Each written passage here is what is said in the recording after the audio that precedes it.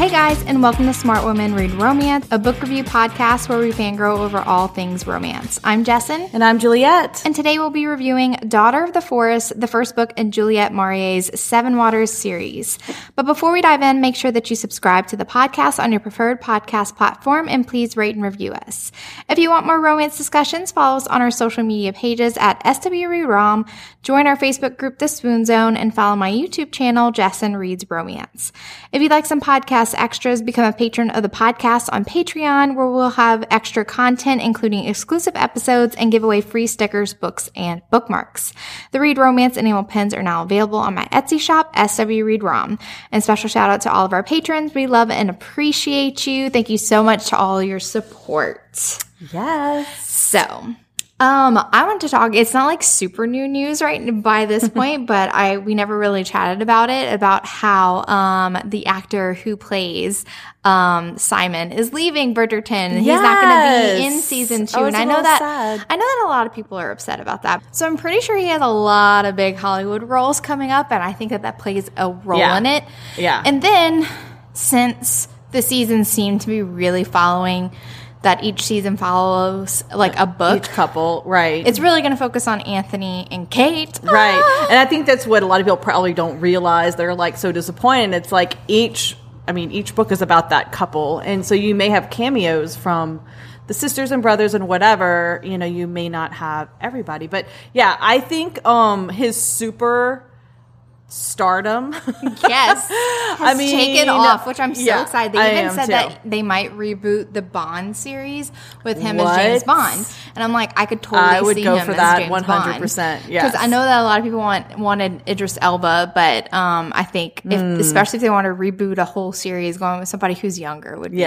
But could you see him with the whole snarky arched eyebrow? Absolutely, eyebrow. Look, we were like freaking out about the eyebrow before it even premiered the show. And he did it so well. So yes, I could totally see that. He can totally lick a spoon too, guys. Yes, I totally am so excited.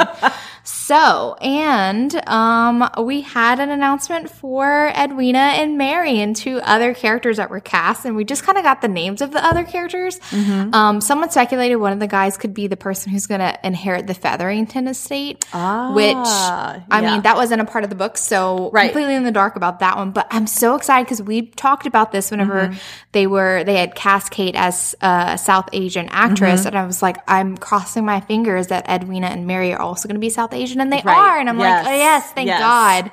Both beautiful. Very. And I'm so excited about that. So I can't wait to see how the story is going to unfold. I hope they keep a lot of the same story beats as book 2 because it's my favorite. We're all the time. I know. We're kind of purists when it comes to the storyline. We really hope it follows that. Yeah. I hope that all of the conflicts between Anthony and Kate stay the same. Right. You know?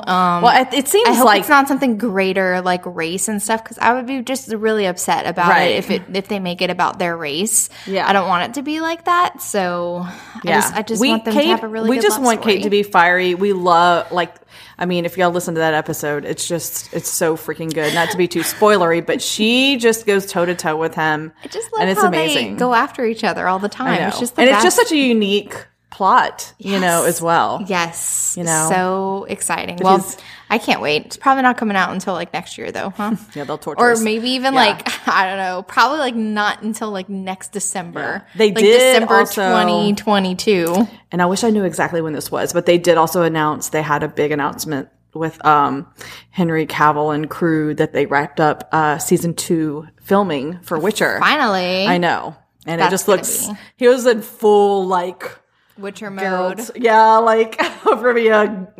Regalia and whatever. And he just looked amazing on the last day. He was like, yep, wrap. That's a wrap. And I was like, oh my God. I'm excited to see where the series goes with that one. I'm sure it'll take a while though, because that series has lots of post-production stuff to handle. Oh yeah. Fun stuff. Exciting new series news.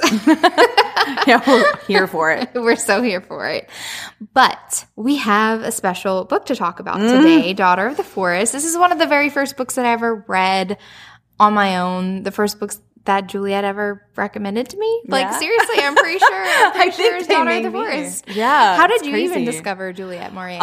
Believe it or not, it happened. That's when I was teaching high school, and it was I had this special class of juniors, and they were all into reading. We were all like book nerds, and I was right there with them. And they're like, have you read this? Have you read this? And I was like, no. I was like, I've never said, this looks beautiful. Like, I was looking at the cover. I was like, fantasy. And you and I were kind of into the Sarah Douglas stuff at the time with all the fantasy elements. And I remember reading Daughter of the Forest and just being like, holy shit. Like, there is something so special about her worlds and being immersed in like her writing. It feels, and I know this sounds so cliche and corny to say it feels magical, but it's like I can feel it. Yeah. I can feel it. It's very when immersive. I'm reading. It's Yes. very, very immersive. I think that one of the most, and I don't like, especially my pace of reading and the style of books that I like to read now differ a lot. But like, Right. I picked up this book and it's been maybe like 4 or 5 years since I've reread this. Yeah. Much longer for me. Yes. And I still felt the same way. I'm just like, gosh, this is so beautiful. I can picture this. I can picture Seven Waters. I can picture the lake. I can just picture these characters so clearly. Yeah. And Juliet Marie does a wonderful job of like establishing the characters before the story kicks off. So it's a bit of a slower paced story, but I loved it. I loved it so much. So let's talk about the characters real quick. So our heroine, and I'm so sorry if I butcher these Irish names because they have some pronunciations that it's not for an English speaker, an English American speaker phonetically, easy to pronounce whenever you're just looking at the name. All the Gaelic speaking people. Yes, and I always have pronounced her name wrong in my head because I read this whenever I was 13, so I was just like phonetically, Sorsha. Well, I did too. I pronounce it Sorsha myself, which it's not. It's Serica, and I'm sure that I'm not rolling my R enough, but it doesn't matter. So our heroine, It's only so much you can ask of us, y'all. I'm scared. I'm scared to go too hard. I'm scared to go too hard on the accent. So yeah. Anyway, Serica is the 7th daughter of Lord Colum, but she was supposed to be a 7th son because her father was the 7th son of a 7th son. So it was like this pattern that happened. Yes. All of the Seven Waters siblings that followed that pattern. And this was also whenever Serica was born, her mom died after giving birth to her. And so it was her birth was a very tragic time for her father. And she has 6 older brothers. And basically they kind of raised her because her father went into like this deep depression after his wife died, and he turned a little bit like hardened. He got really obsessed with war because since they are living in Ireland, and this is like pre-medieval, it was this medieval times. Okay, if anyone has watched The Last Kingdom, it's around that time. Yes. Like picture that setting, Yes. like it's in the Yes. 800s. It's early medieval. And so they're at war with the Britons. There's these 3 little islands that they're kind of warring over land that the Britons came and like disrespected basically the mysticism of the islands. So her father has turned his attention toward that. And so her brother just kind of like raised her and they were running wild. Yeah. And I love her family so much. I Her do brothers too. are amazing and we'll talk about them more in the spoiler section. But she and 2 of her brothers, they're kind of a little bit more mystical. Yeah. Like 3 of her brothers are very like, The warrior lighthearted type. warriors, Yeah. lighthearted type of people. And 2 of her brothers are like more into mystical, Yes. druidic arts. Right. And she and her brother Finbar can speak mind to mind. And so there's tons of Celtic mythology in here. There's lots of Fae influence. God, they call yeah. them the fair folk. And I really love Serica, and I don't want to like get into like what exactly happens. We have so much to say. Yeah. We have a lot to say, but suffice it to say that something happens where her brothers have basically a curse put on them, and there's a task set forth for her, and she has to complete this thing in complete silence. And it is a daunting task for her in order to save her brothers and her family. And on that journey, she meets the hero, Red. And his real name is Hugh, and he is a Briton. And so, like, it's like Irish, the enemy. Britain, the enemy. Yes. You're not supposed to fall in love with him. And freaking Hugh, there's so much to say about him. He's like a gentle giant. I freaking love him so much. Yes. And I can't wait to talk about them. So if you've not read this book and you're interested in more fantasy, historical fiction with slight romance, because this is not, I would not consider this a straight up romance. Right. But it does have an HEA at the end. And I think it's really beautiful. So that's why we put it on the podcast, because it was one of our favorites. And one of the things that bonded Juliet and I was like, I'm putting it on there because I think it's beautiful. And it like you said, it is more of a fantasy, but the romantic elements are very heavy in the second half of the book. Yes, exactly. So we're heading to the spoiler section.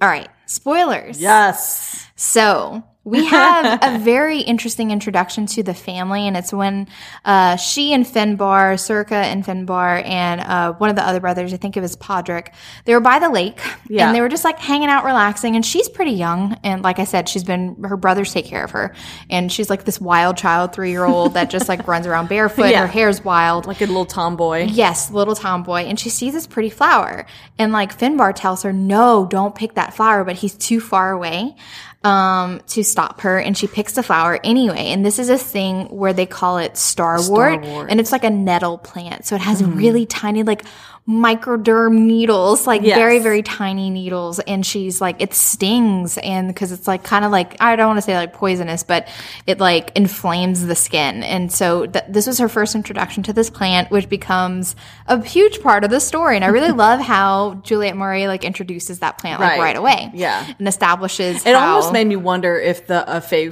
fair folk chose that plant because of her early experience with it. I don't know. I was thinking about so that. Freaking cool. Yeah. I love the introduction. And then we get introduced to all of her brothers, which we have Liam, who's going to inherit. Yes, Liam's the oldest. Training to be the next leader of their and Chua. And he's fallen in love with Ailish, who lives in the neighboring land. Seamus Redbeard's daughter. Yeah. And I love how whenever their engagement was announced, Circa was like, what? No, he can't marry her. She's like so simple and just like, she's no fun. And like, why? I don't want things to change. And like, notices how she's a little bit curvier than, and it's just like so Ailish funny. is like a very like girly girl, and she doesn't really have too much in common with Circa, but not mean at all. Like there's nothing wrong with her. Circa is just like, it's just like, oh my God, my brothers I can't see them as married. I just see us running wild. She was a little jealous, time. I think, because they were hers. They were her brothers, and she loved. I mean, she's a young girl. She loves her life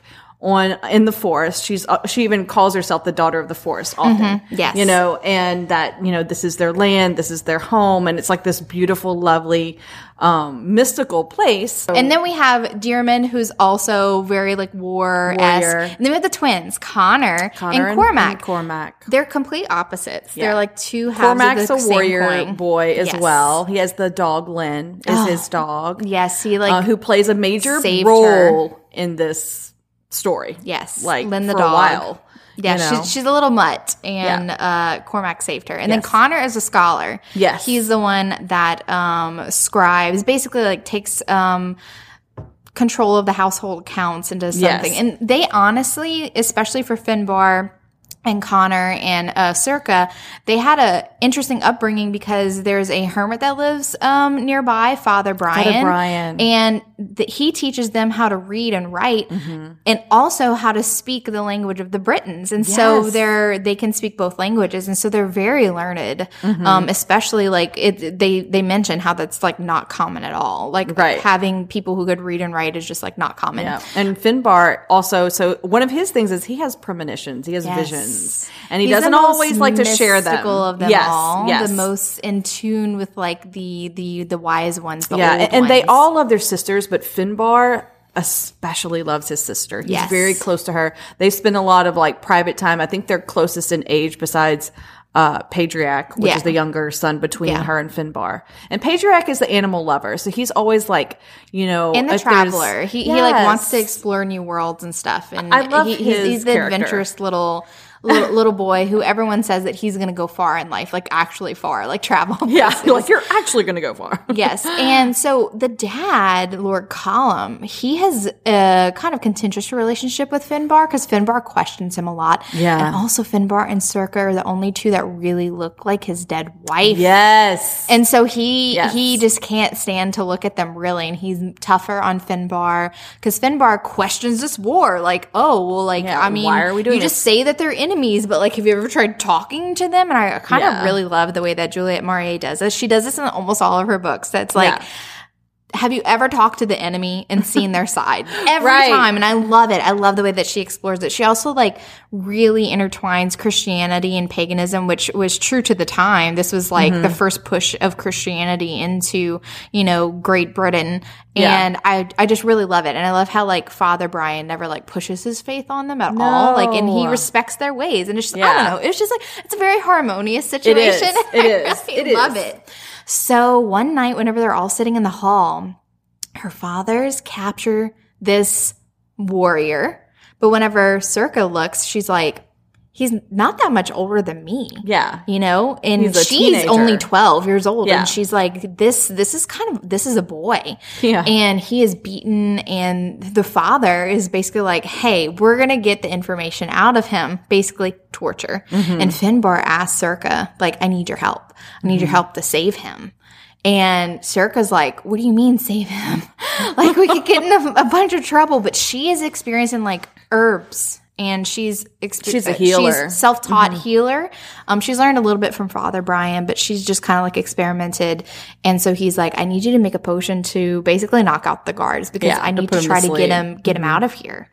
And so this starts the journey with Circa and Simon, where Finbar takes him to Father Brian to out heal. In the woods, right? So he's sort of secluded away from their estate. Or fortress, castle, whatever you want to call it, back then. And I love this relationship that begins between her and Simon, because Simon, of course, he's like a feral animal. He's been, like an animal that's been injured. He's just like, he's angry. He's, battles them every time. I love every time the Father Brian tries to touch him. He's like, don't you touch me. But he allows her to start to heal him. And at first it's kind of like a punishment. He tells her like, you see what your kinsmen have done to me. Y'all are evil. Like this is what your kind do. And so this is where Circa's like first taste of like, she knows that her family goes off to war, but it's a very like distant thing. It's not anywhere close to them. So she doesn't have to experience any of the horrors of war. And so now he's like, let her tend to my wounds and see what they've done. Yeah. And she even has to go outside and cry after that because she's just like, is it true? Like we do all this type of stuff. Like this is terrible. My father, my big brother Liam, who like has always like tended to me and loved me and cared for me. Like it's hard to reconcile that they torture to this extent for information and whatever. And I like how Father Brian consoles her and says like, it's sometimes people war and they don't even know why they're warring, but your brothers, your kind of generation, they're not as fanatical as your father and his father's father and all that. So I sense a change coming or whatever. So, Circa has to stay up by Father Brian's, little cottage and tend to Simon. And she really has to like heal his mind as well as his body. Yeah. He wakes with nightmares every night, like every single night and frequently. And, it's a really interesting thing that occurs because he's so angry till the very end when they separate. But when Finbar comes to visit and is like, you should probably come home, he like grabs a knife and puts it to her throat. But then I love this scene. I know. I love this She's scene like, too. Let me take care of this. It's fine. And she pretends to pass out and like he immediately drops the knife that he had been holding and he catches her because he doesn't want her to fall. Right. And basically Circa's like, you see, he doesn't want me hurt. Like he's not as vicious as he seems to be. Like he cares about me. And like it's been like weeks and weeks and she tells him stories, like these fantastical stories. And he like at first he was scoffing at them, like, you believe this? Like stories of giants and fairies, like those are childish stories. And she's like, I don't know. Yeah. Who's to And the say? happily ever afters. They're Yes, all the like, and he's happily like, ever afters. that's not realistic. Yeah, you she know, tells you're a him child. a story about this guy who had this cup and like only the worthy could drink from it or whatever. And he didn't want to drink for it, and he had to wait like decades for his love to come out from the forest. And they were both like old, and so he waited for 3 decades, and then they both drank, and then they both turned back to their younger selves and like lived happily ever after and stuff, which kind of comes up later toward the end of the book. But he in turn tells a little story, and this is how we get to know Simon a little bit better. And we also find out that he was pretty worried about what he told them while he was being tortured. He was very scared that he revealed something and is going to be kind of like rejected by his family for being like a traitor and not being able to hold out through torture. But so he tells a story, and he was like, there once was an older brother, and he was like, everything perfect. Everyone loved him. Everyone loved him. He barely had to do anything. And then there was the younger brother, and he just, even though he did everything just as good as the older brother, he just wasn't quite as good as the older brother, like in people's eyes. So we get a hint of jealousy. Right. This jealousy that Simon holds for his older brother. And basically says like he went off to war and stuff like that, and how he was afraid that he spilled secrets. And he was like, well, how would you end a story like this? And so Circa's like, it could be he did like 3 tasks and then found a lady and then like lived happily ever after and like totally forgot that to worry about his brother and his jealousy because he got a life of his own. Right. Kind of like, move on and like great. Find something else to inspire you rather than this competition with your brother. And he doesn't like that. He's like, no. But she gives him, she keeps going, okay, well, how about this? How about this? And he's so defiant, but he's like, what's another way? He's always like, but what else could happen? And it's interesting though, too, because she's like, well, what happens if the older brother dies and the younger brother inherits everything that the older brother has and gets everything that he wants? Like, how would he feel about that? And he like kind of like laughs darkly and just kind of like, no, I don't think he'd feel good about that either. And it's just kind of like, it's a lose-lose situation for Simon. But it's really important because you can just see what was driving Simon and what led a 16-year-old boy to join this campaign and to be in the front line, to be captured by the enemy. It was kind of like as a point to prove, hey, I'm doing something that my brother's never done. Yeah. And going to war, and I'm bigger and badder than him type of thing. But then her brothers come to get her one day, not just Finbar, who is the one to help, but Liam and Cormac and all of them. And it's because their father's back early from war with an interesting development next to him. Very interesting, boobalicious development. Lady Una. The Lady Una is all lightness and sweetness and beautiful flaming red hair. And Diarmid, the second son, is like obsessed with her. Bewitched, and literally. Like Circa, the second that she meets Lady Una, can tell something's wrong. Yeah. Like can tell like it's like the way that her father's acting is a little bit strange. And Liam notices too. It's really, honestly, everyone notices except Diarmid and the father, Lord Colum. They've like been bewitched by her. So like she basically is a sorceress. Yeah. And she has come to Seven Waters and everybody's like, what is her game? And Finbar is like, be wary, be afraid. Like, don't catch yourself like alone with her. Like, be on your guard. And there's this one moment where she's brushing Circa's hair, basically saying like, "Oh, you're such a wild child." This she was gives the a lot of like creepiest. backhanded compliments. Yeah, she's very she's manipulative. Yes. And she tries to get information from her. But this is the creepiest ass moment as she's like brushing her hair with her own brush, by the way. And I was like, is she going to use her hair in some kind of spell? Me too. Like, I was like, oh my God, she's a witch. Hair. She's a witch. She's going to do something to her. Like, Circa, run. Yeah, run. She's like, there's these little like animals and demons on the side of her mirror, and their eyes are jewels and they move and sparkle like when she's brushing her hair. Like the creatures are watching her. She's basically like putting Circa into a trance, and she's kind of she's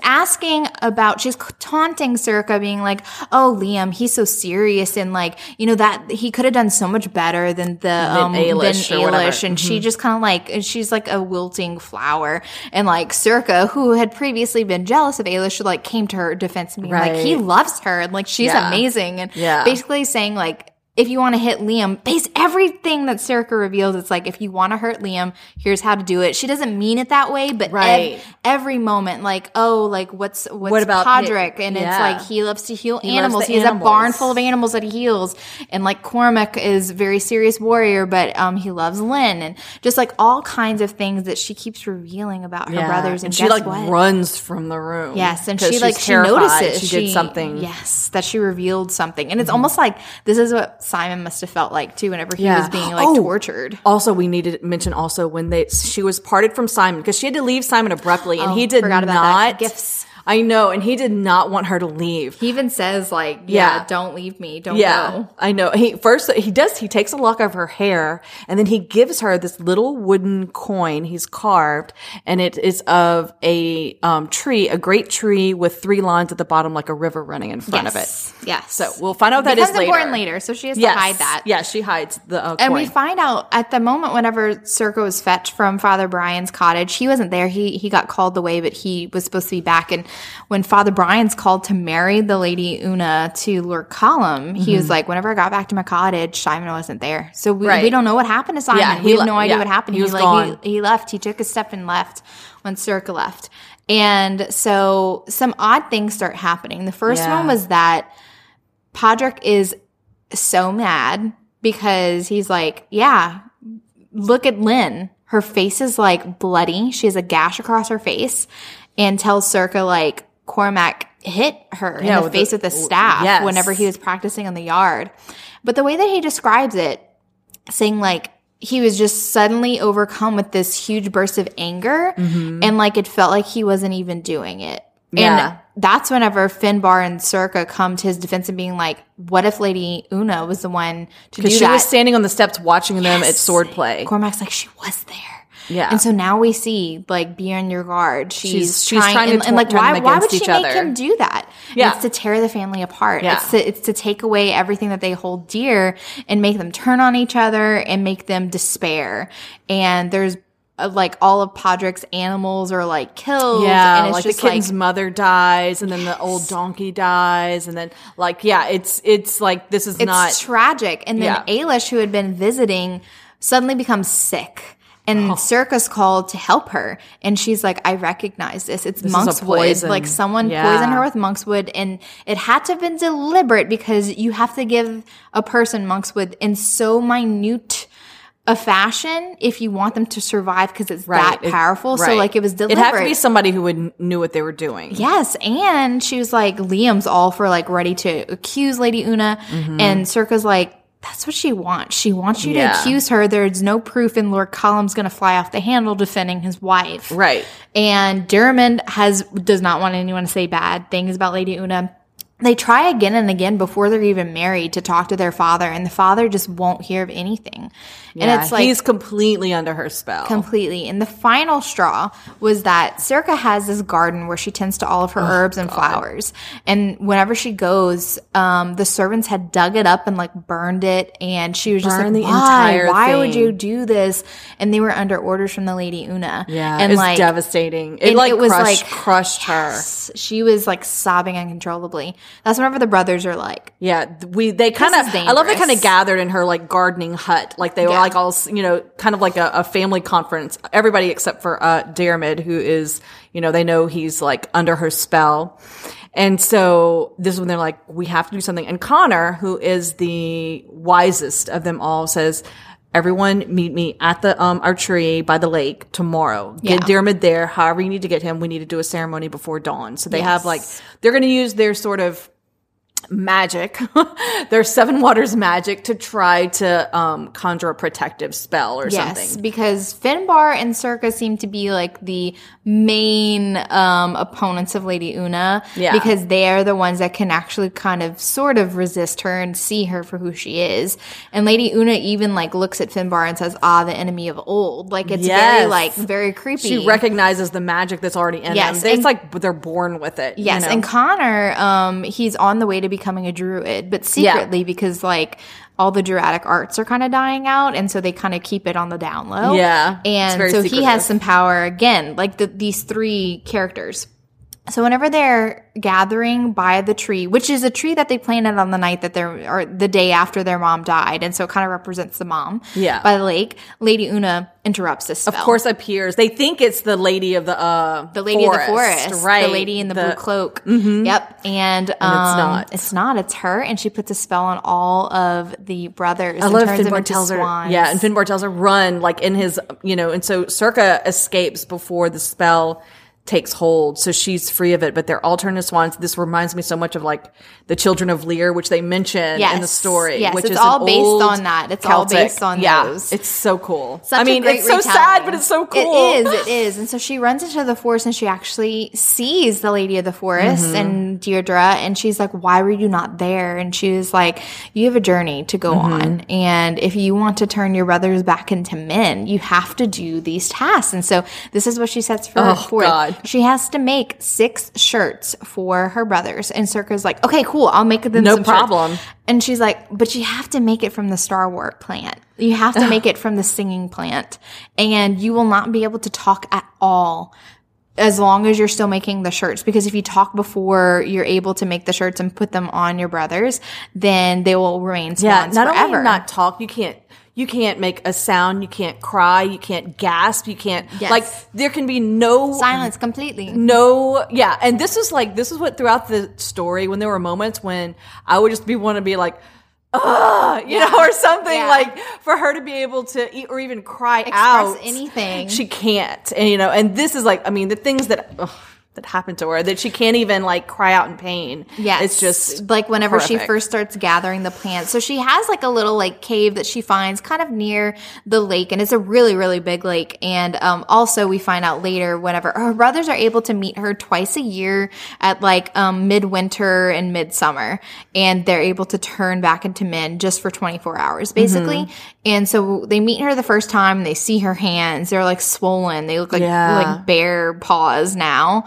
And they're like, what are you doing? And like, so she had even asked the Lady of the Forest, like, well, my brother can talk to me mind to mind. Like, I can't stop him. Yeah, because like, they're not, so she can't tell her tale to anyone. She just can't say it out loud, but it's okay if she says stuff to her brother Finbar mind to mind. She just can't talk about it explicitly. But they all figure it out pretty quick. Yeah. And so they're like, okay, we're going to set you up for winter, and we'll see you like in 6 months and stuff like that. So she's on her own for almost 2 years in this fashion, slowly making her shirts. Yeah, and each time Finbar becomes very... He is the most affected by being a swan. Yes. He's withdrawn. He's withdrawing, and we can also see that he's having visions, bad visions. Yeah, and he keeps doesn't want to telling share. her, Circa, you need to abandon this. You need to abandon this and go away, go far away. Like, he keeps telling her, it's like, and she's like, what is it? Tell me. And he's like, I don't know if it's real. And if it isn't real, I don't want you to be afraid. Like, I can't share this thing with you. And so he's obviously having bad premonitions. So we're all getting this sense of foreboding, right? Yes. That's coming on. And it's literally, it's either the night of midwinter or the night of the solstice. And she had actually,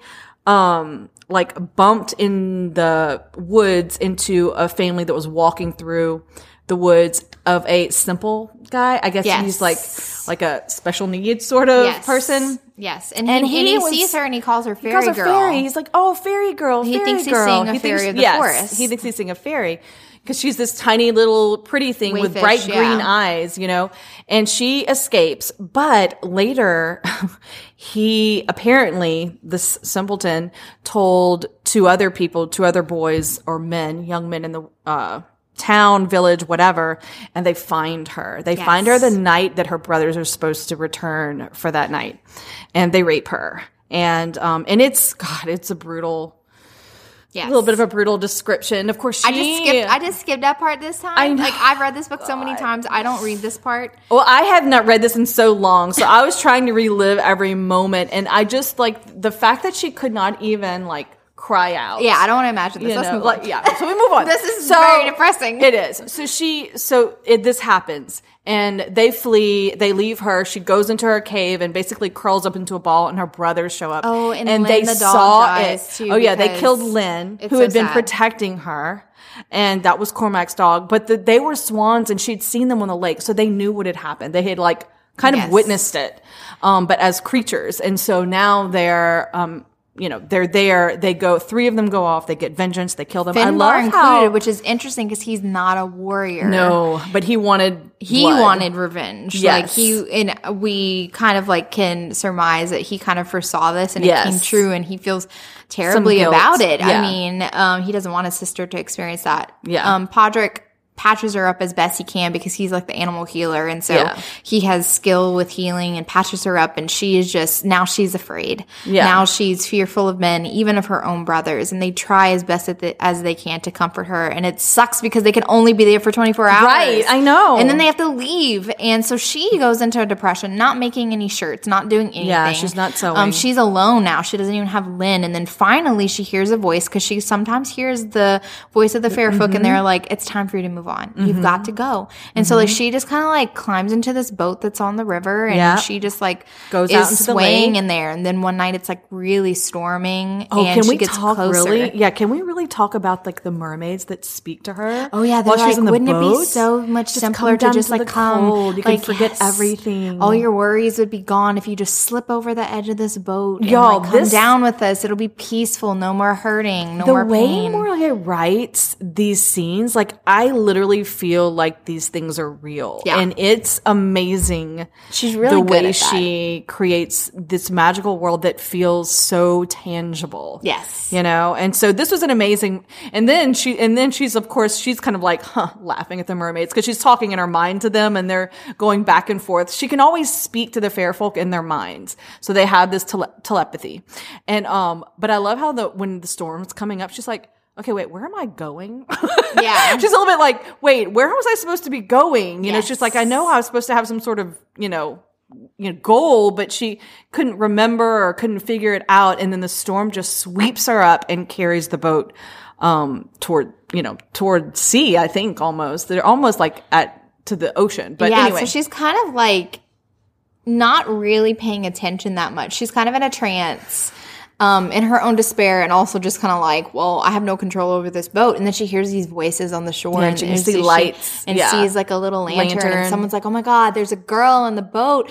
And someone dives in to come and rescue her. Okay, this is our first introduction to Red. Yes. And we hear the other guy saying like, Red, you're crazy, and like pulling her to shore. She's fighting now because she's like, get your hands off me. Yeah. And he's like, oh my God, stop squirming. I am saving you. Yeah. And brings her to shore. And so she can't talk. And so everyone's like, oh my God, she must be like, she can't talk. She probably can't understand us. And what I find interesting too is she's wild. Yeah, she's going crazy. What I find interesting too is that she immediately panics and looks for her bag, and he's carrying it. It's almost like Red has always been like he's destined to be a part of this journey. And like he was through some forethought, didn't just grab her, but saved her satchel from falling into the lake. The ones with the completed shirt and with her supply and everything. Well, he digs through it because they're trying to find a change of clothes because she's sodden. Yeah. And he pauses because he sees something in there, but he doesn't say anything. Yeah. Doesn't say anything. And later it comes up. And so they're running. We find out that there are they're three running from Britons. Redbeard's men. Yes, there are 3 Britons, Hugh and Hugh of Harrowfield. And we have Ben, who's like his jaunty sidekick, his funny and then one. John, And then who's a more little bit serious older, one. Mm-hmm. who's his like distant cousin and stuff. And he's definitely the more mature one out of the group. Mm-hmm. And so he's like, she needs to come with us and stuff. And we find out later, whenever he's taking his watch and Ben and John are sleeping, he found the little like carving that Simon did for Circa and says like, how did you get this? Have you seen Simon? Have you seen my brother? And like we find out this is the older brother that Simon was super jealous of. Yes. And so he won't let her go because he is searching for his brother. That's why he's determined to find That's him. why He he's came on that to island. rescue Yes. his brother, his beloved brother. And they can't find any trace of him. They can't find any trace of him. And so this is his only clue is this girl who he's can't like, you're coming speak. with me. Yes. And so he does find out that she can understand because whenever they're like attacked by Redbeard's men in this storm, he tells her like, grab the knife from my boot and like run. And like she grabs the knife but stays with him because she doesn't want to abandon him. And he like looks at her like, oh my God, you understand me. And I'm speaking English. You're not so dumb. Because at first her goal was to like, I'm just going to play dumb and they won't think I know anything that's going on. But when they're under duress, she is like immediately like helps him defend, because he's been defending her this whole time, you know, and so she's already feeling like a little bit of loyalty to him. Especially in the Redbeard men, they recognize her. They're like, hey, that's the daughter that And we're like, missing. no, can it be her? Can it be her? And why is she Like, here with him? Is she a traitor? Yes, you know? yes. And so she actually prays to the fair folk, saying like, you need to help us because we're going to be overrun. He got like stabbed in the calf, and so the rain becomes a downpour. You can't even see in front of your face. Yes, and she has her hand like stretched out, and he grabs it and pulls her, and they like fall into this cave where it's like the opening looks like it's not even big enough for a person to fit through, but they somehow got into I know. it. This was like such a mystical little And so she moment. decides to help him to sew up his leg, and if they go a little bit further into the cave, there's like kind of like a spring in there, and then so it's got like the stalagmites and stalagmites kind of cavern. So while they're sleeping, she hears some voices, and so she decides to go singing exploring. and like celebration. So she like kind of like falls through like not a portal, but like she enters the other world, because it's like the way she describes it, it's two worlds kind of sitting on top of each other, and there's like you can kind of slip through. And so she's talking to the Lady of the Forest, and the Lady of the Forest is like, seems like you're not really on task here. Yeah, like what's going on? your hands look pretty like you haven't been touching the Starwort plant. Do you even want your brothers to become men again? They're kind of like taunting her, and she just kind of like, oh, well, stuff happened, shit happened to me. And then Red comes and says like, if you touch her, I will kill you. Yeah, because one of the king was there, and he kind of like lifts her chin. He's like, you better get to work. You know, basically he's like, they're chastising her. Yes. And Red just comes to her defense, is like, you know, and then puts his body in front of her. Yes, and he is and they're pretty much saying like, oh, Hugh, like, oh, you're supposed to be her protector, whatever, and like your leg can't even hold you up, and like she has the information that you need. She knows about Simon. They tell him this, and he's like not willing to be taunted, and he's like willing to protect her, and they even tell him like, this is going to be your job. You're going to need to protect her. And I love the Lady of the Forest tells her, good choice, Circa. Yeah, good choice. like, She's like, this you've wasn't my chosen well. choice. She's like, what do you mean? I didn't choose him. Yeah. But apparently she did. Yep. So they are rescued by John and Ben. They find them. And they're like, hey, we've created a distraction. We need to get in the boat. And right so that we offshore. can go. Basically, there's like another island further away with like a nunnery there. And so that's where they're headed. And they even offer to keep her. Yeah, because they help, like first they bathe her, they see that she has some wounds and stuff, and then they notice that she's obviously been misused by a man, and they tell Red, and she overhears this conversation, and Red is just like Livid. furious, like cursing, and they're like, well, you can see why she needs spiritual counseling and healing, you need to leave her here. And he's like, no. Yeah, she has to come with me. She is coming with me. He is always every time somebody tries to take her or put her away or tell her to go away, he is just adamant she is staying with me. Yes. You know? And like, I really kind of love this scene, the scene where she gets her name, because they're like, she can't talk. She can't tell them her name's Circa. And so they're sitting, and the abbess is like, oh, maybe like a name like Agnes, some godly name. And they're like, and then a younger abbess is like, oh, what about Jenny? She reminds me of like a Jenny Wren or whatever. And Red, under his breath, I love this scene because he's like, a little delicate Jenny Wren, like more like a hawk or whatever, or maybe even an owl. And it's very interesting because her nickname, like her brothers affectionately kind of call her that little owl. They and do. it's like he sees her. Yes. He sees her, and I freaking love it. So anyway, this is how she's dubbed Jenny. And so they go to Hugh's estate, Harrowfield, and she's not well received. Yeah. Hugh's mom is obviously upset. Like, yeah, she's like, who is this woman? Like, why would you bring one here? of them here? Like, one of her kind took, Simon, and we still don't even know what exactly happened. I'm not hopeful that he's even alive, but like, you haven't really found anything, and I can't believe you would bring her here. And so, obviously, she's going to experience just not great things with a bunch of Britons who see her kind as the enemy. And it's very interesting the way that they talk about how they're just like savages. They don't care. Yeah. They're bred to kill. And, but she has a couple allies, like we said, John and Ben. Then John has a wife, Marjorie. And Marjorie is very heavily pregnant, and she takes Jenny under her wing. Yeah. And like everyone's like making like the signs to ward off evil because they see what she's doing with the Star Wars plan. Yeah. And they're like, oh my God, she's torturing herself. What is this madness? And I think there's one other young maid, Megan. Yeah, that not afraid of her and is right. Everybody else is basically making beware of the witch signs all around her, and not to be trusted, and is like talking about her behind her back. But Megan and Marjorie are basically her true friends. And then another thing that's interesting is that there's this old ragamuffin of a dog.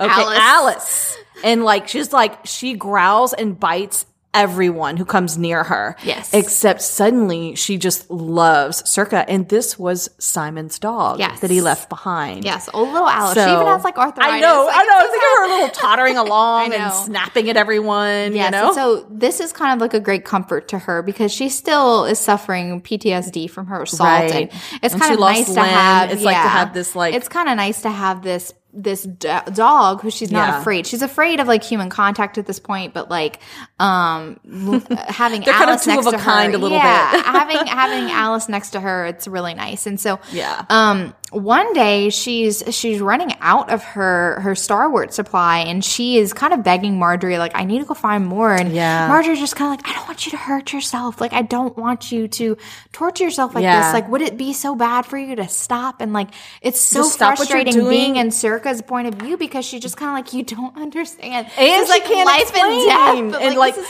and this is the thing is like, she's communicating with them with her hands, and she's able to make small gestures like, yes I love and how no. Hugh and this is like the most like adept attuned at translating her hand signs. He's getting so good. Oh my gosh. And he even figures out like, okay, well, you can't speak until your task is done. So I'm going to help you with your task. She's so happy. It's like, you realize I can't my voice until the task. And said, yes. Yeah. Like so, I'm learning. I'm learning to listen. And I love how he even asked her, he was like, how were the fair folk, whenever they were talking to the fair folk, how are they able to hear what you said? They said that I couldn't hear because, I wasn't really listening, and like how? And she's like, I can talk to them basically mind to mind. But like that moment whenever he's just like, I'm learning to hear. I'm learning to hear. And it's just like they have so many moments like that. Yeah. And like, so we find out that there's another villainous character, Hugh's uncle. Lord fucking Richard. He is Richard of Northwoods. And we find out at the very beginning of this book that their main opponent, like the Irishman's main opponent, are the Northwoods. As a matter of fact, Simon was with Lord Richard when he was taken. And we find out that he was very suspicious of his uncle. Like, things aren't adding up. The night that Simon disappeared, he was the only one that was slaughtered, and he was the only one that survived the slaughter, and he was the only one taken prisoner, and he was the only valuable person of the group, and he was inexperienced. Like, why would you put a boy on this group in the heart of enemy territory? Yeah, and that was another thing. Their strategy was they had them all in some open area in the middle of like enemy territory. It was like, no one would do that. Yeah. Why did my uncle do that? He was like, my uncle's a very experienced, warrior. Strategist, It seems strange, but I can't come out and accuse him. Right. And like the first meeting with Richard is very like disgusting because the stuff that he's saying, implying about Circa and the stuff that he's saying, and like Hugh doesn't say anything at first, but as soon as Richard touches her cheek and like starts going down her neck, like red, like grabs his hand and just like, don't touch her. And like he even apologizes. He's like, I'm so sorry. I was wondering if he would like let slip a clue, seeing that I was like investigating Simon, and like I never meant for him to touch you at all, and like I'm so sorry about that. So he's like, promise me you won't wander far from the estate because my uncle's estate is our neighbor, and like I don't want him to get you alone. Like that would be very bad. So promise me you won't wander. But when she runs out of the plant and Marjorie kind of refuses to help her get some more, she ventures out on her own with Alice. Yeah. Because she's like, and the thing is, like, they're all very busy. They're planting, they're harvesting, like, he's tending to everything. And plus, she doesn't want anybody to try to convince her not to go get it. She's like, she knows they think she's crazy and mad and whatever, but she has to do this task. So she heads out on her own with Alice. And Alice gets fucking shot by an arrow. And Lord Richard's like, my husband, he missed, his aim was off. And I'm like, yeah, your aim was so off that it hit the dog perfectly. Okay. Yeah. Like, we all know that he is, and like the things that he's telling her, like, he's basically like, kind of revealing his evilness and saying like, oh yeah, and implying that Hugh's like she's his side piece and right, like saying like she's she has a slut and delectable whatever. body and stuff like that. And she's like, oh it'll be our little secret since you can't talk. And she's like holding Alice like in her hand and like trying to walk as fast as she can back to the back to the shadiest shit dude. Yes, and then Hugh comes galloping. I love it. And he like quickly swings her up and like says like, uncle, like we'll talk later or whatever. And like whenever he gets there, he is like, he even shakes her. He brings her to Marjorie's room and like takes her and shakes her and like, I thought I told you. Like in the way that he's so upset and he's like, and Marjorie's like, I think I know why she left. She wanted the plan. And he was like, why didn't you ask me? I will give you anything. And like his speech that he gives her, like this impassioned speech for her, it's just basically like, I will do anything for you. Like I'm coming to care for you. And like they have like a moment like where they like lock eyes and like kind of like she sees like the passion lying within, but she doesn't want to acknowledge it because that's something that she's very like averse to right now. And she also knows that he is betrothed to Elaine, the uncle's daughter, and that they're supposed to wed like any day now, like in midsummer or something. She's in deep denial that Hugh has like any real feelings for her. He's just doing his job. He's under the spell by the fair folk that he has to protect me, but that's all this is, you know? Yes. And so they get some new supplies and she's always like under guard, making sure that the uncle doesn't get near her. They also have another moment because Marjorie makes her dress this beautiful blue dress. I love this. And so Marjorie dresses her up in this beautiful blue dress and does her hair, puts it in ribbons and stuff. And they're looking in the mirror and she doesn't even recognize herself. She's like, is this me? Like, I'm not the skinny twig I used to be. And like, I look pretty. Like, she's been eating well now. She's, not starving in the forest. And she hasn't seen her own reflection in like almost 3 years, you know? Yeah. And I love, so all three of the men come in and John, Marjorie's husband's like, oh, looking good, Jenny. And then Ben like whistles at her. Cat calls. And I love how she knows he's playing. So she always smiles she's okay and with feels that. fine. She's okay with that. But then she turns and in the door, Red has frozen. Yes. Solid. And all the men notice. They all like, stop even talking. Everybody stops talking because they notice Red is noticing her. And like, it's just one of those chemistry is happening at this moment. And she is just beside herself, like furious. She grabs her homespun and runs from the room and like tears the dress off and is like, no, I don't want to wear this again. I can't have a man look at me that way. And then it's like she's battling with both like, the scars she's been dealt with her, her assault. And then also these feelings that are brewing, and she doesn't know how to reconcile it all. Right. She's afraid, but she's also kind of curious a little bit. Right. So she does start to plug along with it. She's getting more progress with the shirt. So she gets to, she's there for I don't know how long, a year or so, and then she's about on 5th or 6th shirt. Yeah, she has 5 shirts complete. The wedding and she's starting on the 6th shirt. Yeah, and the wedding, so it's the day of the wedding. He used to be wed with Elaine, and she had noticed on Elaine's last visit that Elaine and him were talking in the garden very heatedly. Yeah, she was talking heatedly. He wasn't. Lots of private conversations, and Elaine went away. And she's always noticed that because they've been betrothed since birth, that they're very cordial, but there's no passion between them. So she did notice it's not the way that Liam and Ailish were together, or even like his own father and Una, not that she liked to think about that, but they were even affectionate.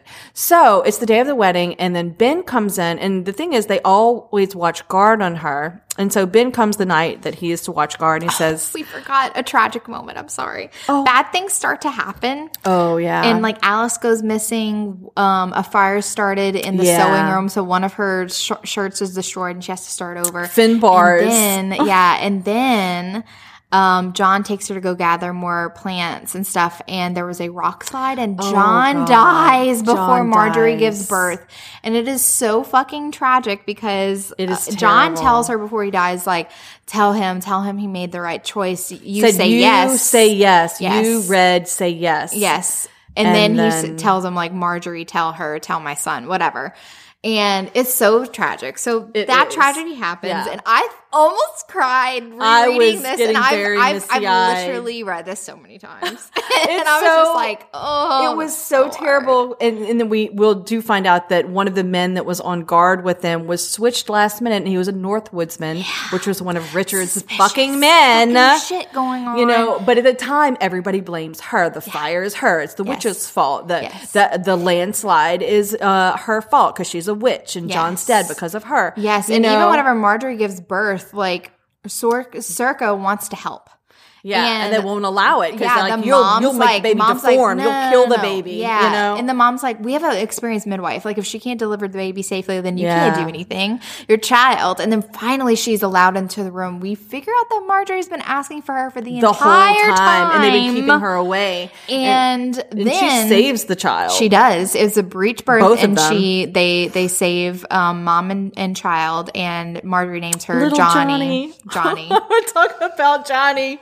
Oh my gosh. Guys, yeah. There's so much coming. There's so much coming. So much coming. Yeah. But anyway, so then comes the wedding. And Red comes to fetch her, saying like, you know, we're going to ride out early. And she's like, what do you mean? This is your wedding day. And he's like, just trust me. Just trust me. There's plenty of time. There's plenty of time. So she gets like, dressed. She's wearing her blue dress because there was like some mishaps with her other dresses. Like I said, some bad things are happening. So they go and he takes her to this spot, this cove. And he's like, you know, me and my brother used to come here. And there's seals there which she'd never seen before. And it's like her face lights up. It's just like this beautiful little and she's like, oasis. why are you bringing me here? Like, what is the purpose? This is your wedding day, dude. What's happening? I love that he goes, you wedding? And she's like, what? And he's like, just trust me. Like, I just wanted you to have this one day. Like, you've been toiling away and like, I just wanted to give you some freedom. And like, she finally like lets go and she like runs into the sea. She takes off her shoes and runs barefoot. And she's like running around in the sand. She's building herself like a little mermaid sculpture, and she's having like the time of her fucking life. And I love too that she's always noticed that Red, he always has his little inkwell and his parchment and his quill. He's always taking tablets of like sheep and the barley sheep and trees he's to basically be keeping track of he things. Also carves things too, which is kind of like a thing that he and Simon share, because Simon carved that thing and he's always carving something, whittling something in the wood. So today though, he's been drawing on his parchment, but when she gets a peek at it, it is of her like in the sea, dancing around in the sand. So it's so good. It's like, oh my God. So then he says he has a question to ask her later. And so at the end of the day, he finally tells her, you know, she's like, your wedding. And he's like, it's too late. Like Elaine's already gone. She's already gone. And they're back home. And I promise me you won't run whenever I start talking about this. Like, just listen to me. Listen to the whole story and tell me what you think. And this is basically his kind of proposal. This is his proposal because he says, as my guest, you are not protected. He's like, but as my wife, no one would touch you. And he's like, I'm going to have to leave soon tonight. In fact, because somebody he's had word that there is this Briton on an island west of Ireland. That there's this living Briton with some who's kind of like men. has a little bit of amnesia. Yes. And so he's like, it could be Simon, and I have to go see this out. I don't want to leave you alone. This is the only way I will feel safe leaving you here is with the protection of my name. And he's like, I promise it'll be a name only. And she's like, you'll promise like I'll get to go home. Like, right. And he's promised. like, yes, I promise you'll get to go home. And so they have like a little priest there to say the vows and stuff. And he whips out a fucking ring, and it is a carved oak ring, and it's very smooth. Like, he has definitely spent some time on here with like little carvings of like leaves and acorn and a little owl on it. He has been planning this and for quite a long time. She's like, he's been carving this. Like, I've seen him carving this like even before, like way before any of stuff happened, like, way before the bad things started happening. So like. It's an excuse. We know it's an excuse. He actually wants to be married to Circa. Yeah. But this is just kind of like his excuse to be married to her, like for protection. But he does plan on eventually wooing her. And I love Another thing that he mentions, which, you know, at this point, we don't really know what is going to come of it, but we know later at the end of the story is that he says that he always saw himself as following in his father's footsteps, taking care of the land, you know, taking care of the people. And he's like, but I don't know if that's my path anymore. He's like, ever since I met you, like My world has been turned upside down and my path has changed. And so we kind of start to get a sense that maybe Hugh is not going to be like Lord Hugh of Harrowfield forever. You know, maybe there's some other goal or path for him in life. And so I don't know, that was the first sort of like foreshadowing of that that happens later. So the mom's like upset, but she's like, fine, you're my daughter-in-law. Fine, whatever. Like, God damn it. And then it comes celebration. It's like the midsummer celebration. Oh, and this is the other thing. So it's midsummer and she had heard Connor for her midwinter, brother, but she was too busy delivering little Johnny to meet with her brothers. Yes. Okay? So it's saying, you know, we're going to come, you know, I'm going to come meet me at the lake or whatever. And so she's like, she knows she needs to see him that night because he's, you know, he can only turn for 24 hours. We all know the rules, right? So, but they're all having a frickin' picnic, and who the hell is there but Lord Richard, asshole. Richard. And of course he's making all these he constantly makes these lewd remarks to her. I'm like, you're like a disgusting pig. Yes, he's horrible. I hope he dies the death of 1,000 fires. I know. I hate him so much. We hate Richard. So she tells Ben, my stomach's hurt. He's like, Lord, woman, I've never seen a woman who has the worst stomach problems than you. She's also a vegetarian, so she gets disgusted by meat also. Right. So it's a common occurrence. Right. So she basically is trying to get away because she hears Connor talking in her head that he's there. Yeah, like, come meet us. Where are you? It's too late. Yes. So she sneaks off and she's talking to Connor and basically saying he was the only one who came this time. She's like, where are the rest? And he said, it's too far. It's too hard for them. And the thing is, when they're in swan form, Connor's the only one who still has his consciousness of humans. The others are more confused. They're more overwhelmed by their animal nature in the swan form. So he's like, I can only get them to come across once when the shirts are finished.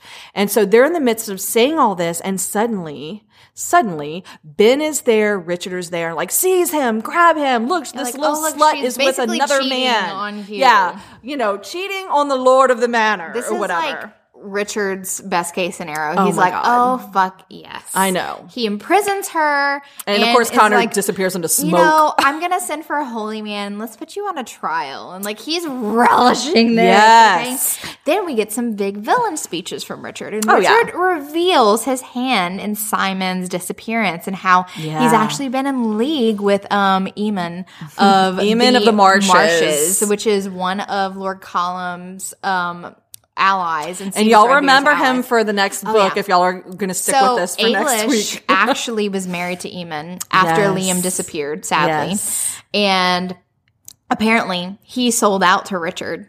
Yes. And even like taught him like his special use of fire because like Eamon had this like fire that burns like super hot, super fast. And anyway, and we find out that the Lady Una has actually also been talking to Richard. Him. Yes. So like he's just like, oh dastardly revealing all his evil things, and he's like, I don't think she'd mind if I just like burned you at the stake, basically. Yeah. And so she has been luckily.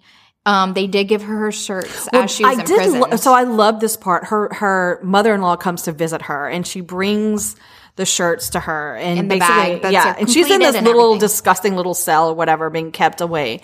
But she tells her, she said, you know, I can't believe you betrayed my son when he loved you more than anything in this world. And she's like, Circa's like, no, what? like, it's like, no, I've never seen my son. He loves you more than anything, and you have broken his heart. But I will keep my promise to him and give you these shirts. So I love that the mother is still loyal to her son over Richard, even though she can't really she struggles control a little bit what's because happening. Richard's her brother, right? And sometimes she's just kind of like, oh, well, he must know best. And we also have to remember this is very much a man's world. Like he's in charge since Hugh is gone. He's and also in charge. The bigotry is so bad. Oh yeah, you know? against so their hard, kind, the Irish. Being, like the Irish are evil, and you know we're the good guys, and they're savages and born with hatred in their heart type of situation. Which is funny because the Irish think the same thing as the Britons. So, but thank the Lord, the mother-in-law gave it to her because she finishes the shirts while in prison. She just has one sleeve left to go on the very final shirt, and so. They do a trial, which is a farce. Trial, quote unquote. Fucking trial. Farce, okay. And even Marjorie like tries to defend her, and Richard's Yeah. like quickly there to like shush her. But the like bishop that they send for, he's actually like trying to figure stuff out. Like he's not just like, oh, evil witch. You know what I'm saying? He's just kind of like, Yeah. I'd like to hear another account. Like let them speak. Like hush up, Right. Richard. So it's very interesting. And like he even says in the end, he's like, well, you know, I can't come to any conclusions. I'm going to need to think on this. And like Richard's quite disappointed that this might not go exactly how he planned it. And so he kind of arranges for the bishop to be called away suddenly. And he's just like, oh, the bishop's gone. Well, we're just going to have to move forward. Yes, I know the bishop's verdict. She's guilty. So we're going to burn her now. Right, burn her at the stake. So we have this harrowing scene, y'all, that's so vivid. So we have people, of course, screaming those, burn the witch, you know, straight out of like, you know. Yes. Fairy tale nightmares. Yes. And then we have Marjorie and Megan and them saying, no, she's innocent. She's a girl, you know, like, so this just very powerful display, passionate display. And then somehow this guard, whenever she's being tied to the pyre, like she's willing him to bring her basket of shirts because Richard's like, place it at her at the base of the pyre so it can burn with her. And she's like, no, put it in my arms, put it in my arms. And like she's calling to her brothers, like, it's now or never. It's now or never. Like even though I didn't completely finish the last shirt, like it's now or never. And so like the fire starts and then she finally sees like the swans coming toward her. Richard's like, what is this witchcraft? What is this? These ghosts. I love they describe familiars. Them as, like ghosts out of the sky. They wing down. It's the coolest. It's the coolest so she like vision. throws the shirts across their necks as they fly next to her. Yes. Like she could feel the fire looking at her feet.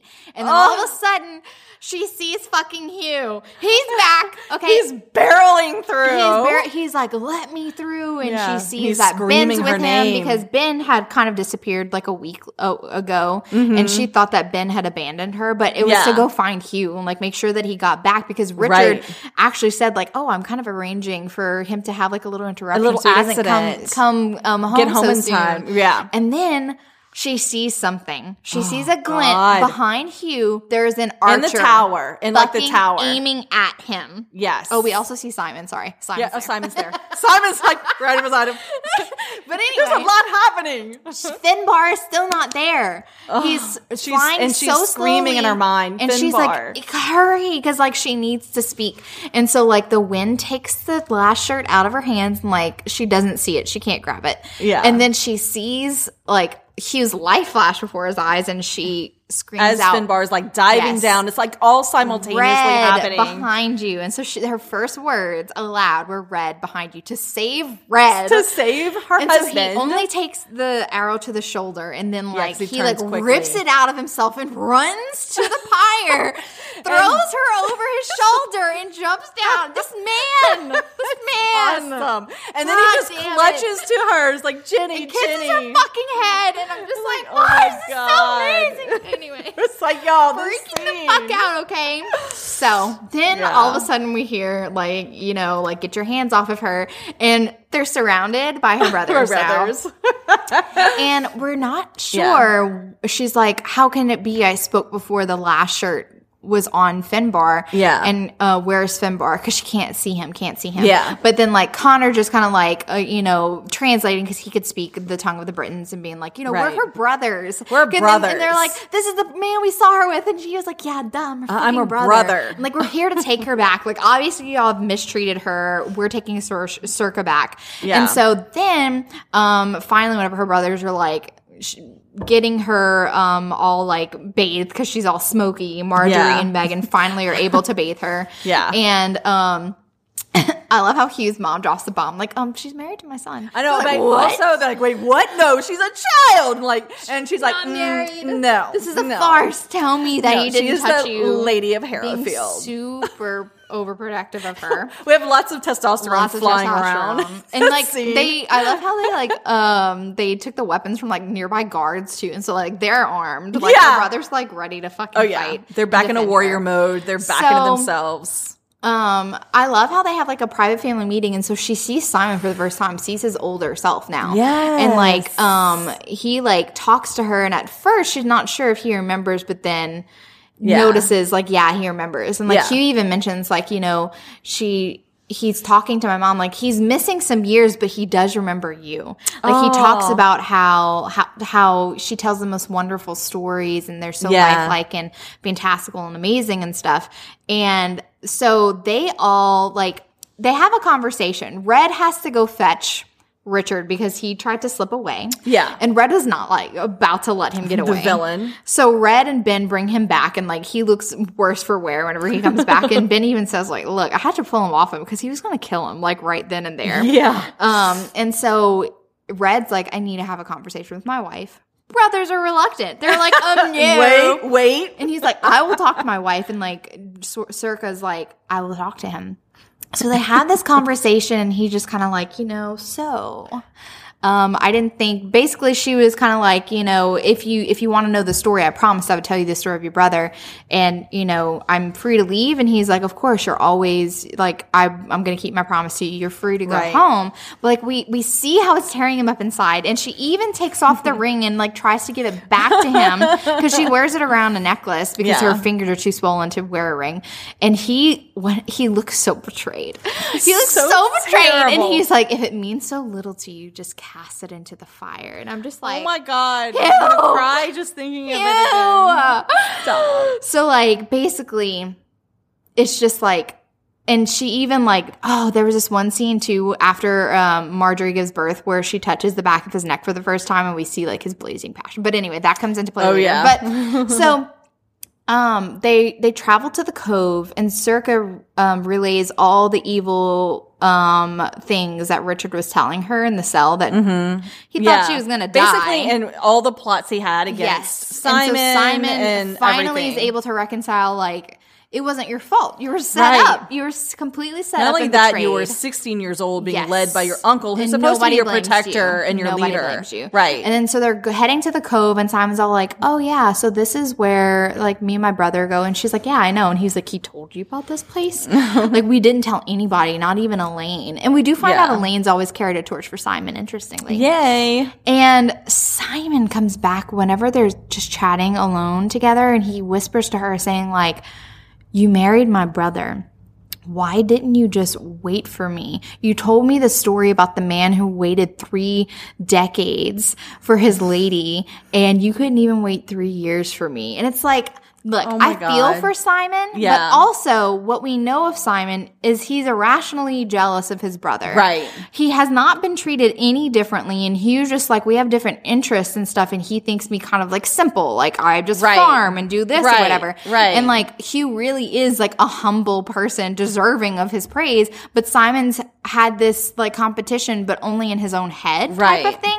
And so it's almost like he's acting like a petulant kind of like, and he's taken you too. And of course he's taken the woman, and that's it's supposed like, to be meant Simon, for me. has she really ever been yours? I don't know. Anyway. And the thing is, and we know the connection between her and Red is on such a deeper level. Yes. And we see that through like the ways he can hear her and understand her when she cannot even speak. Yes. You know what I mean? It's just like their connection that builds. I love their connection when they can't talk. They don't even need to talk. So it's just beautiful. he's loading them onto the boat. And he even gives her an apple because she's like, she gets very seasick and he tells her brothers like, And there's also that mention at the beginning of a man and woman sharing an apple. It's supposed to mean be like love, a love symbol between tie. lovers. Yeah. Yes. And she, the first apple that he ever gave her, whenever he first rescued her, she's like, I don't think he knows the meaning of this. I don't think he understands. But like, it becomes he just their like thing. And it's like a foreshadowing. But of also, their love. exactly. And it's a foreshadowing that they will be lovers. He gives her an apple because he did promise her before he had left, like, I'll bring you the first apple of spring. And so he gives it to her, and like she's so overwhelmed, and like she's kind of like grappling with, his mom saying like, my son loves you, and like even Connor saying like, did you not know you loved him until you have to leave him? Like everyone's saying like, did you not figure this like out? we see this, and she's like, oh shit. And, but I love that then Circa's so blind to her own feelings. Is because she's like, he feels protective over me. Right. And like, it's not real. He doesn't feel love. And like, I think the fair folk put a spell on him to make him protective over me. Yeah, like, that's it's what not she's real been love. sort of saying the whole I just time. need distance from him and the enchantment should fall away. And but he won't before think about she me. leaves, she's like, we speak better without words. That's how we've been communicating this whole time. And so she puts her hand on her heart and then on his heart. Oh and my then, God, like, I'm gonna start like crying. and she thinking about basically it. saying like, my heart is your heart. Oh and my like, God. and then she turns around and she's crying and she's leaving. Oh. They land home and they find Seven Waters like totally almost abandoned. Yeah. And Donald, who has always been like a faithful guard of her father's, He's who like her father head. even sent him away at one point when Lady Una got there. That was but so he's back tragic. because basically everyone abandoned her father, who wasn't like acting as, you know, a good chieftain like he's normally known for. While they were swans, while Circa was doing her lakeside sewing, the Lady Una gave birth to the seventh son of the seventh son. So Kieran his name is Kieran, yes. a baby, a 3-year-old baby, and she had escaped Seven Waters, like kind of had like a premonition that the brothers were coming back, and she escaped and she took the baby with her. And he will come back. Yes, he will come back. We will see him in book 2 whenever we review it. But we find, I love at the first moment that Circa finds her father, he's in her garden, in her destroyed garden, and he looks like a half. Yeah, he's like a he's ghost. not even there. A shell of a man. And whenever he sees her, he thinks he's seeing his wife. She's like, "No, father, it's me. It's your daughter." And stuff. And so, like, we see that the brothers are slowly taking Seven Waters back in hand. People are slowly coming back, and they're slowly rebuilding everything. Liam's having meetings with Seamus Redbeard about like what are they going to do with Eamon, the traitor? Yeah, because he's like in the fire marshes are like well protected, like by these marshes, so it's he very can boggy and like, only the guards know how to get through like the treacherous land and stuff like that. So and the Eamon's son will come into play later in the next book as well. Yes, and so. Circa goes back to like her healing. She replants her garden. I really love how her father's always with her in her garden. Me too. It's and so sweet. Finbar, who we didn't even say what happened to Finbar. Oh, so since Finbar. she only was able to sew a shirt with one arm, he has a swan wing. I love one this. Swan wing. It's like left with a swan wing. Yes, this mark. Yeah. And so he's very quiet, and he even says like he like left his swan family, and it's so sad.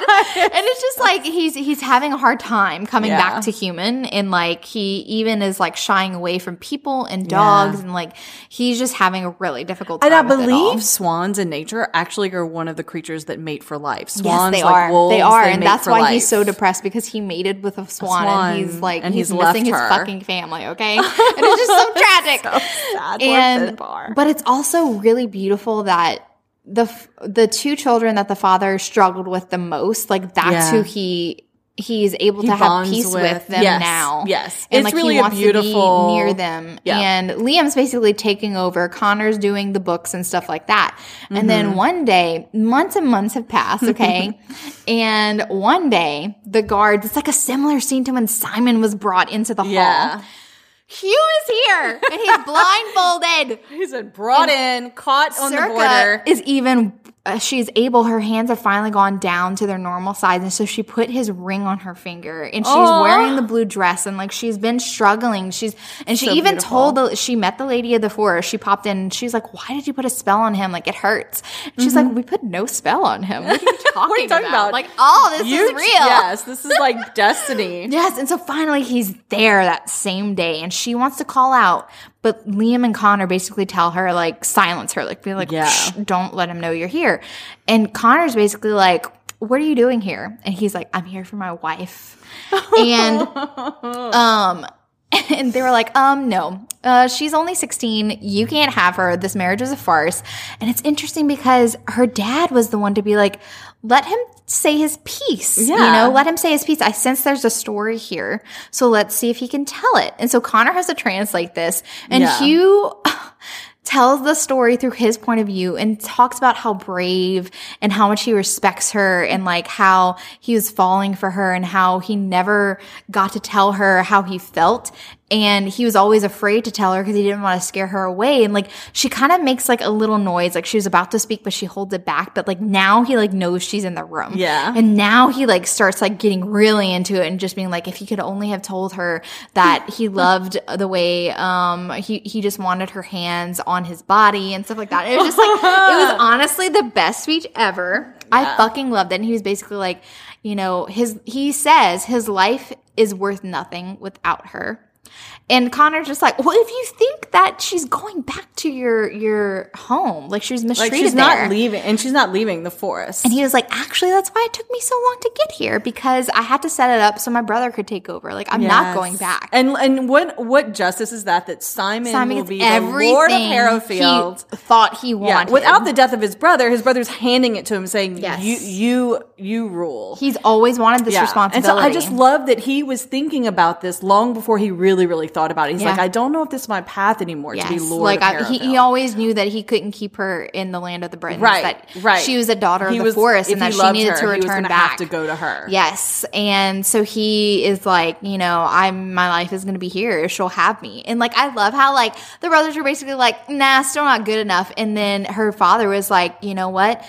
You've been through shit. You've been through hell, and you've sacrificed so many years. So it's up to you. Do you want to take him back? Like, claim your man if you want him. I'm not going to stop you. Oh, she goes behind him and she starts untying his blindfold, but puts her ring-fingered hand on the back of his neck like she did that one time. And he like gasps and he's like, untie my hands. And he's freaking out. And they have this beautiful moment where he's just like, kissing her head, like being very chaste. And she's the one to initiate a kiss. And like, I love how like later, I think it was Cormac that tells her later, like even Liam was blushing about that.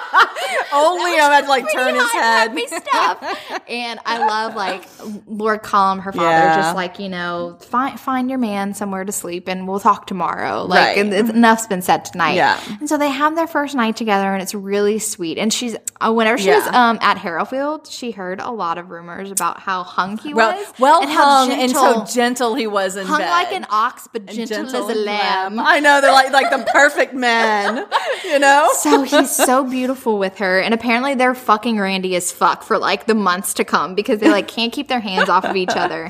And I really love how seamlessly Hugh fits in with the family, because I do too. He takes over the planting, because the that fields was always have been so barren since the Lady Una has been there.